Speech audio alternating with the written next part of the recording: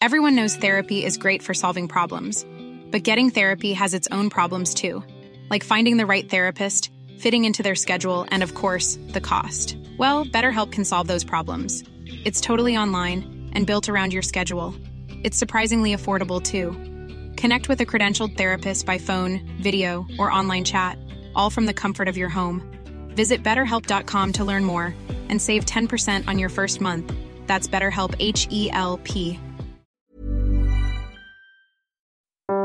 Welcome to Everybody in the Pool, the podcast for the climate economy. We dive deep into the climate crisis and come up with solutions. I'm Molly Wood. This week, we're getting back to invention. Because like I keep saying, we need everything from the solar panels to the gift wrap to the water bottles to the soap bars to floating cargo containers that run on nothing but air. I know, I love this job. Okay, so this one actually starts with a little backstory. See, I do this other podcast called Futureverse, where my friend Ramanan Raghavendran and I interview climate fiction authors about how they imagine the world responding to climate change, living through it, how it might look, how we'll react, and technologies we might invent to deal with it. And not long ago, we interviewed one of my favorite authors, Kim Stanley Robinson, and we asked for audience questions. And here's what we got.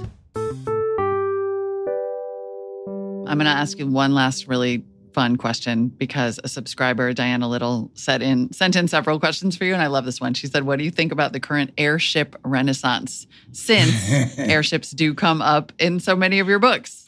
Well, I love it. I want to take a ride in one, and I hope they prosper. I look at the designs, I see the routes, I imagine sitting, in the window seat. They're like, a lot of them have windows underneath you, which is a little creepy. But airships are great. I'm very happy. I would like to take a sailing ship across an ocean. That's not easy these days. It's funny how carbon neutral travel across this planet, it's slower, but it's obvious that there's a desire for it, a need for it, and it would be beautiful. I'm surprised it isn't going faster than it is, to tell you the truth. Maybe it's an investment opportunity. The sailing crowd, they love my books because of sailing ships. And the airship crowd, both of them, that's not such a big crowd. But you see what I mean. Yeah. Believe it or not, there is actually entrepreneurship going on in the airship sphere. It makes sense. Yeah. Yeah. Sign me up. I would like to be a passenger. Okay, so turns out there is entrepreneurship going on in the airship space, and the person who asked that question is one of the entrepreneurs. So I'm Diana Little from Enuma Aerospace. We're working on low-energy lift for sustainable aviation. And what that means is a new form of lift for aerostats and airships. And usually the first question I ask people is, do they even know what an aerostat is or an airship? And there are 3 touch points that everyone knows. One is the Goodyear blimp. Mm-hmm. Everyone's seen the Goodyear blimp. The second one is the Hindenburg disaster. And the third one is the Chinese weather balloon that was over the United States and that the U.S. military had to shoot down. And all 3 of those give really good examples of what lighter than air is good for. And when you start thinking about what lighter than air is good for, you start wondering, why don't we have more of them? Right. Right. It takes very little energy to lift off, which is something we need. We need sustainable aviation. So let's sort of unpack this piece by piece. First of all, as you pointed out, there exists the technology already for lighter than air aviation that has had actually a long history. Thank you for sending me that long history, as far back as 1900, with mixed results. So I guess, to answer the question of why don't we have this? The main answer is helium. Mm-hmm. The second answer is hydrogen, but both of them actually have the same properties. I mean, you have these lighter than air gases that lift a vehicle or a balloon up in the air, but they don't want to come back down. So you start having some issues with ballasting. Right. How do you come back down? How do you land? How do you taxi like a regular airplane? How do you load and offload cargo and passengers? It's hard. You have, back in the day when they were running hundreds of these trips across the Atlantic, they had these masts. You'll still see them on some skyscrapers. Wait, let me back up even more. Who was running all of these trips across the Atlantic? The Zeppelin Company. Okay. Mm-hmm. I mean, the Hindenburg was not the only cruiser. Right? It wasn't the only airship. But give us, if you would, for people who don't know, give us that brief history. Like, for a period of time after World War II, right, there was, in fact, commercial aviation in lighter than aircraft, of which the Hindenburg was one. That's right. Yeah. Yeah. Hundreds of journeys, generally from New York to Germany. This is between the wars, so there was no conflict at that point.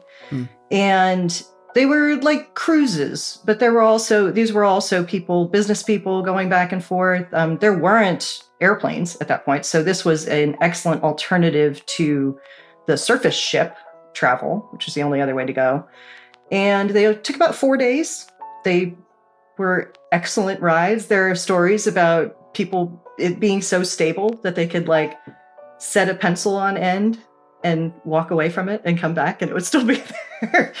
Big windows, beautiful, beautiful air travel. And there are actually some companies out there right now trying to make that kind of cruise travel available again, right, using airships, which is cool. Fascinating. Okay, so go back to ballast. So there they were floating along, but they had this minor physics issue. They have, yes, a pretty big physics issue. So coming back down. There are a lot of methods that airship companies have come up with to try to deal with this physics problem of how do you land safely. Back in the day, it was masts, which, and in fact, that's still in use today. You have these big kind of stationary things that you steer the ship towards and then you hook on. And then you have a ground crew that you drop lines and they hold it and they lash it. Again, it's very similar to like a ship, right? Right. As a water ship, you come into dock and you have to throw lines and all of that. But that's where a lot of the accidents happen, is near the ground. That's where the weather is very unpredictable. You get weird gusts. So having a bunch of people holding on to this really, really large vehicle can cause problems. Landing it is sometimes a problem, but they figure it out. So one of the things that airship companies have done is create hybrid airships. So that's one way they've addressed it, which is it's actually more aerodynamic, more like an airplane, but uses that helium to give it an edge, right? But they have to be pushing to stay up in the sky, just like a plane does. But that way they can kind of point the ship at the ground and go. And so that's a little closer to like a sailboat with an engine. Yes. Got it. Okay. That's a good analogy. Another thing, there's one company that has proposed this kind of giant suction cup to land on the ground.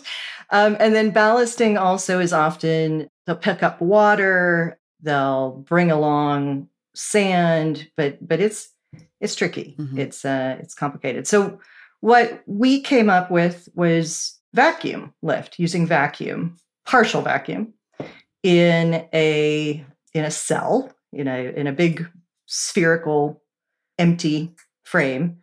And the cool thing about partial vacuum is that you pull vacuum, you go up, you let some air in, you go down. And it's like a submarine in an ocean of air. Because that's how they do it with submarines. They fill their ballast tanks with water to go down, and they expel the water to go up. And had that been done before? Had that been experimented with? Did you perfect it? You invented it. You're being so modest here. We didn't invent the idea. The idea was actually proposed by a monk in the late 1600s. I mean, I love this interview so much already. Like we have cruises across the sky before airplanes. We have monk inventions. Just keep it coming, Diana. Yeah, this guy's actually considered to be the father of aeronautics. There's a picture of this invention in the Smithsonian Museum that's out at Dulles. We went and saw it a couple of years ago, and we're like, I'm very excited. This was one of the early inventions for the idea of how humans could leave the planet. This was before they'd even discovered helium. Wow. So he proposed that you could make these vacuum cells and put them on a ship. The picture is beautiful. It's this old drawing, and lift it up in the air. And then a fellow named Leibniz, who was one of the, about 100 years later, he was one of the co-inventors of calculus, along with, oh God, I've lost his name. The other big one, the one that we really think about. Isaac Newton. Isaac Newton, of that course, guy, gravity. You know. Isaac Newton. So Leibniz was fascinated by this idea. Like I said, it was in the 1700s, and he did a mathematical proof, since he now had calculus, and proved that it was impossible. So then no one has even looked into it since then, for the most part. A couple of other people have. The interesting thing about the impossibility is that there are certain parameters. I mean, anytime you do a mathematical proof, you have assumptions that you make. His assumptions were that it was going to be made of steel, because that was what they had. Another assumption was that it was a homogeneous sphere, so it was like a marble, right? Yep. It's all just one beautiful, smooth sphere, very thin shelled. Because this has to be light in order to actually overcome the weight of itself. And then he assumed full vacuum, that you would actually completely evacuate this sphere. And the math proved that it would go, right? Collapse. Yeah. Absolutely true. Absolutely true. So, you're like, we've done it. It would. We've done that. It's proven. Yes, we've actually seen it happen. Yes, we have tested spheres to unplanned destruction, or actually planned destruction. We wanted to make them. And yes, they do. They collapse. But we're not doing that. We're doing a geodesic tensegrity structure. So a lot like the Epcot Center is a good kind of touch point for most people. A buckyball. Yep. It's a little bit more complicated than that, but it's pretty much what it is. And so it's a near sphere, and it's using carbon fiber, which is very light and a lot stronger than steel. And then it's surrounded by a multi-layer membrane of tension and then air permeability. And we're not doing full vacuum. We're going to about 70% will actually produce lift, if you get it big enough. And 85% is equivalent to helium. You go up to like 92%, it's equivalent to hydrogen. Going beyond that is pointless. It actually doesn't give you that much more lift, and it puts so much strain on the structure that you start getting into the failure modes. Right. Let's talk about what this, I was going to say contraption, but that sounds so dismissive. This invention is going to power, right? Is the idea. Contraption is just kind of a fun word. Yeah. You're creating airships the idea is to create airships for cargo, right? That's our mission. Yeah. Because we got into this because of decarbonization. Okay. We got into this because we wanted to make an impact on the emissions in our world. And cargo has the biggest impact. It also is something we really can't get rid of. I mean, personal action, we can't decide not to ship things around the globe. Right. It's not going to work. We need it for our civilization. We need actually even more access to the ability to send and receive goods to places in the world that currently can't. The far north of Canada is one really good example. They're having huge issues. Their ice roads are not working right now because of climate change. Right. And it is terribly expensive to get anything up there and back. The midst of Africa, where they don't have coastal access, that's a difficult place to get. But even the places we can get to, the coasts that we can get to right now, the airports that we can get to, are often disrupted. So this was where we thought that we could make the biggest carbon impact and societal impact. And, we're capitalists, so also there's a lot of money involved. In cargo, yeah. Pretty big business. Yep. Yeah. So that's our end goal. The we that Diana keeps talking about here is her and her wife, Jamie Little. And the two of them are the kind of people who just have way smarter breakfast conversations than I do. Give me the origin story. So you were interested in decarbonization and students of history and science, it sounds like. Yeah. Both of us are. Jamie especially has been fascinated by aerospace in general since a very small child. She's been designing rocket ships and has written a couple of papers for the Mars Society and went to school for aerospace engineering. Did not end up graduating in aerospace engineering just because of, actually, part of it was she got into it and it just seemed so wasteful in some ways. I think at that point she was already kind of becoming very ecologically minded and ended up graduating in environmental science and anthropology. It was sort of an interesting dual major. But she's an engineer. She's been doing that kind of stuff for a very long time. I'm a software engineer. I'm a systems thinker. And, part of our partnership is just talking about what we read, what we listen to, what we're seeing about the world. We do have children as a blended family, and but even if we didn't, I care. Right. So this came up. Jamie was actually working for another startup, and they were working on a water desalination machine. Yep. A really interesting one, which is another big problem, right? We like impactful problems. And at the point they were experimenting with using vacuum to separate the solids from the water, the salts. Mm-hmm. It wasn't working, but that was when the idea kind of went off in Jamie's head, and she was like, "Oh my goodness! We should be using lighter than air vehicles. Why aren't we using lighter than air vehicles? Because helium, because ballast. This could solve it." So then she kind of worked on it for several years. I sort of knew what she was working on. I really didn't very much. She was very secretive about it. And then she submitted the patent and then handed it to me. Oh. Yeah. That's amazing. Like, this is what I've been doing. This is what I've been doing all this time. Just this sort of like a Newton-esque adventure. And exactly. And like I said, not the first time. She's an inventor. She does amazing things. She's a brilliant, brilliant person. I read the patent, and even though it's very technical, again, I'm an engineer as well. And I looked at it, I'm like, this could change the world. What are you doing about it? What are you going to do? How are you going to make it a company? So then there was a little bit of nagging for a few months. And the more we talked about it, the more I was like, this has to happen. This is so important. What can I do to help?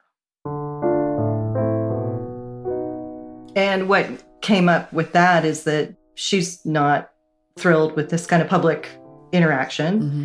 And I have a very long career with a lot of really interesting, entrepreneurs and just amazingly interesting people. I'm like, well, I can do this. So how about I help you out? And I'll do the kind of business side of things and the software side, and we can make it happen. So I brought in some advisors who've been amazing, and we keep on bringing on more. I think we're done now, but a bunch of ex-CEOs and leaders in aerospace, and we've got a Top Gun aviator on our team. And it's really fun. Time for a quick break. When we come back, we'll talk about how real this is and where it's going next, because it's real and apparently it's going.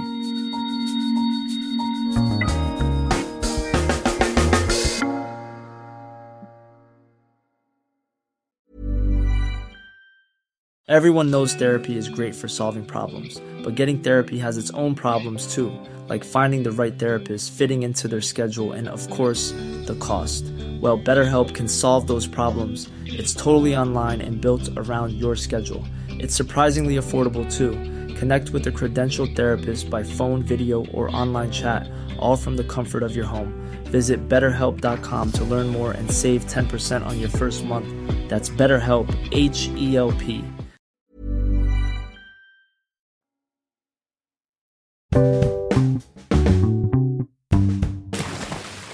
Welcome back to Everybody in the Pool. We're talking with Diana Little of Enuma Aerospace about lighter-than-air ships invented by 17th century monks, disproven by Leibniz, reproven by Jamie, and about how we make this a reality today. So tell me, where are you now? What is the status of Enuma now? Okay. So our status right now is that we built a few of these, half-meter diameters. We tested them. We tested them to a point where we were like, okay, we know this is going to work. And then we moved away. So we're TRL 3.4 is like lab scale. Okay. We can't demonstrate lift until we build something that's 12 meters in diameter. And that's something that we need to raise money for. So we're about to start a major fundraising. We have a NOAA grant. We have a grant to do a weather balloon, because while our end goal is cargo, we have an R&D runway. And each one of these stages kind of adds a capability, but also has its own meaningful mission and market. Yeah. And weather is another piece that we realized. This actually came up because people were asking us how we were going to pilot our airships if we didn't have the weather data. And I was like, what do you mean? What? We have weather data. I have it on my phone. I mean, and what turns out, there's hardly any information about the atmospheric boundary layer, which is surface to about 4,000, 5,000 feet. Yeah. It's just nothing there. And is that because there just aren't that many weather balloons, or that's not an area we measure because isn't that where planes go? It seems like we should know. Planes have, and planes actually do have sensors on them, some of them, but they don't, they avoid bad weather. Right. Right. They try. Yeah. But mainly weather balloons there are 2 a day set off from almost 1,000 points on the planet. And they're actually set off in concert. It's twice a day. They go up, they pop, the helium says goodbye to the planet, the parachutes come down. So they get about 4 hours worth of data, but it's only 1,000 points, the whole planet. The oceans especially are not very well covered, and it's a vertical column. So what we're designing for NOAA is a persistent weather balloon, one that actually will surf the winds in a sort of circular pattern, however they can find the winds. This is something that Loon proved that they could do. Yep. And Loon has been wonderful about publishing all their data. It's pretty amazing. Loon, for those who are not familiar, was a weather balloon initiative that spun out of Google X, now just known as X. Correct. Yeah. So we have a NOAA grant. We've started working on that. Our patent has been issued, which is a huge deal. That's a huge deal. Yeah. We have another one in progress, but this one's been issued. And we're in an incubator. We have an MOU with a aerostat communications company. So we've got traction. Yep. We've got some revenue, if you call a grant revenue. And we're about to start fundraising. But we do need to fundraise to lift that demonstrator and then start building weather balloons. Yep. Talk to me about the opportunity. Give us sort of the baseline knowledge about how much cargo is moved by air, the carbon impact of that, like what you hope this market will be, what this market actually is. It's so big. Yeah. It's almost $200 billion market in terms, and that's the calculation for that is not just air. It is actually long-haul trucking and ships and cargo airplanes. Those are the new of those done per year. Okay. Per year. That's how much they build. And the reason why I say it's all three is because airships can actually take load off of all of those lanes, is what they call them, the kind of lanes of travel. Because what we would take is generally high value cargo or very bulky and very big. Mm-hmm. So you think about like the propeller blades for the wind turbines.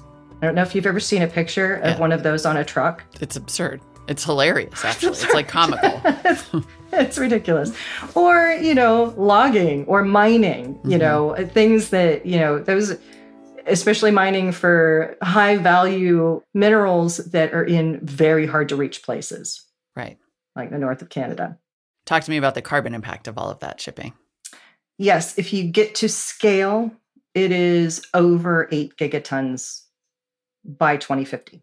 So, and that is, it's over 8 gigatons if we start now. Mm-hmm. The first one probably be about 10 years out before we fly it.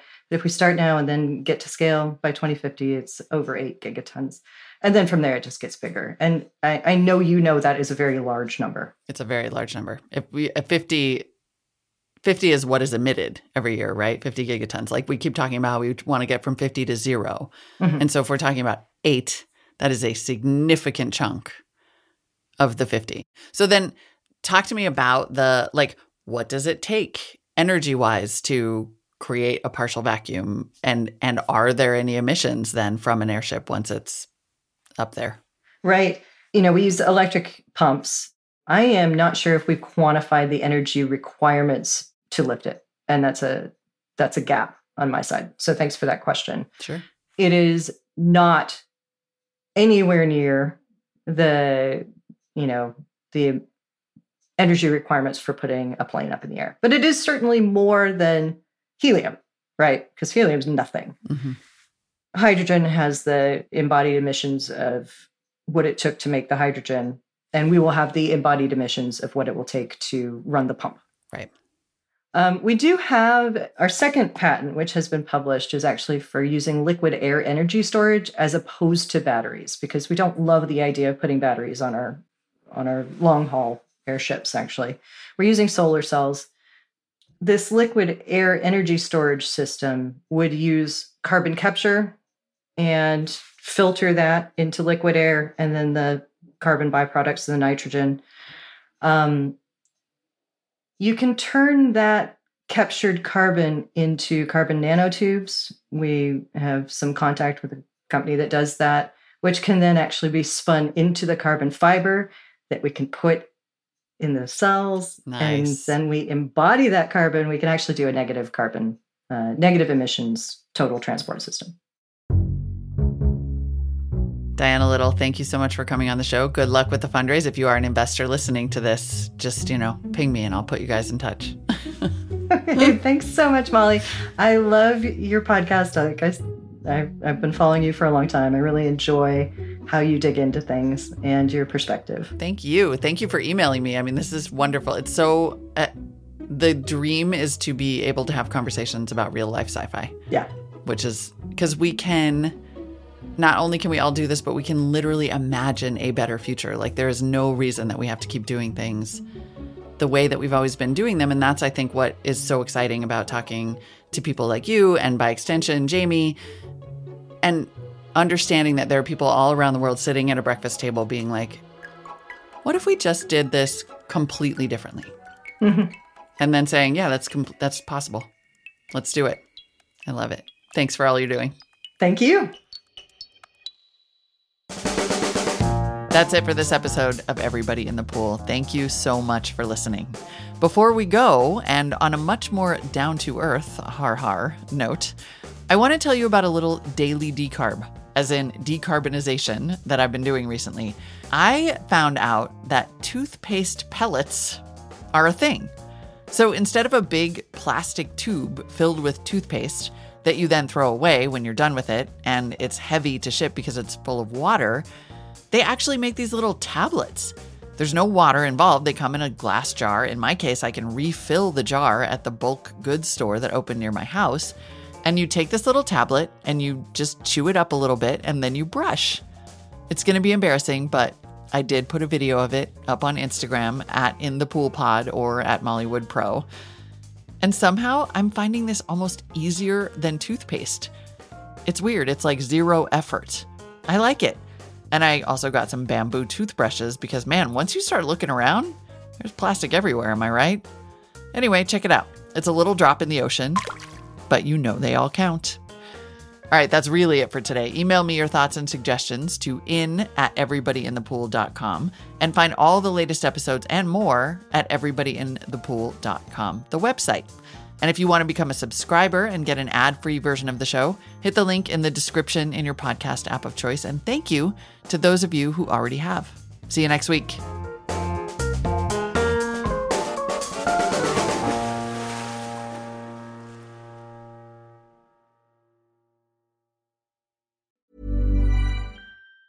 Even on a budget, quality is non-negotiable. That's why Quince is the place to score high-end essentials at 50 to 80% less than similar brands. Get your hands on buttery soft cashmere sweaters from just $60, Italian leather jackets, and so much more.